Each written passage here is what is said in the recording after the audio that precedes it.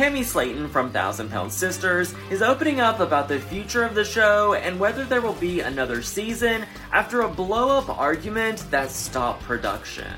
The network has been tight-lipped regarding the future of the series, but several of the Slayton family members were spotted filming new episodes on the beach in Florida in June. Unfortunately, the beach vacation took a turn for the worst as the trip allegedly ended with a physical fight between the sisters, causing filming to stop. According to a source, the show took an 8-week-long filming hiatus to let the cast members cool down following the incident before they can resume shooting. A friend of Tammy's said that an argument escalated into a physical situation where they really got into it. Tammy recently said that the reason Season 5 hasn't been announced yet is because Season 4 isn't over. She said her wedding was a 2-part thing, so it made Season 4 have more episodes, so they have a Part 4 of Season 4 coming out in December.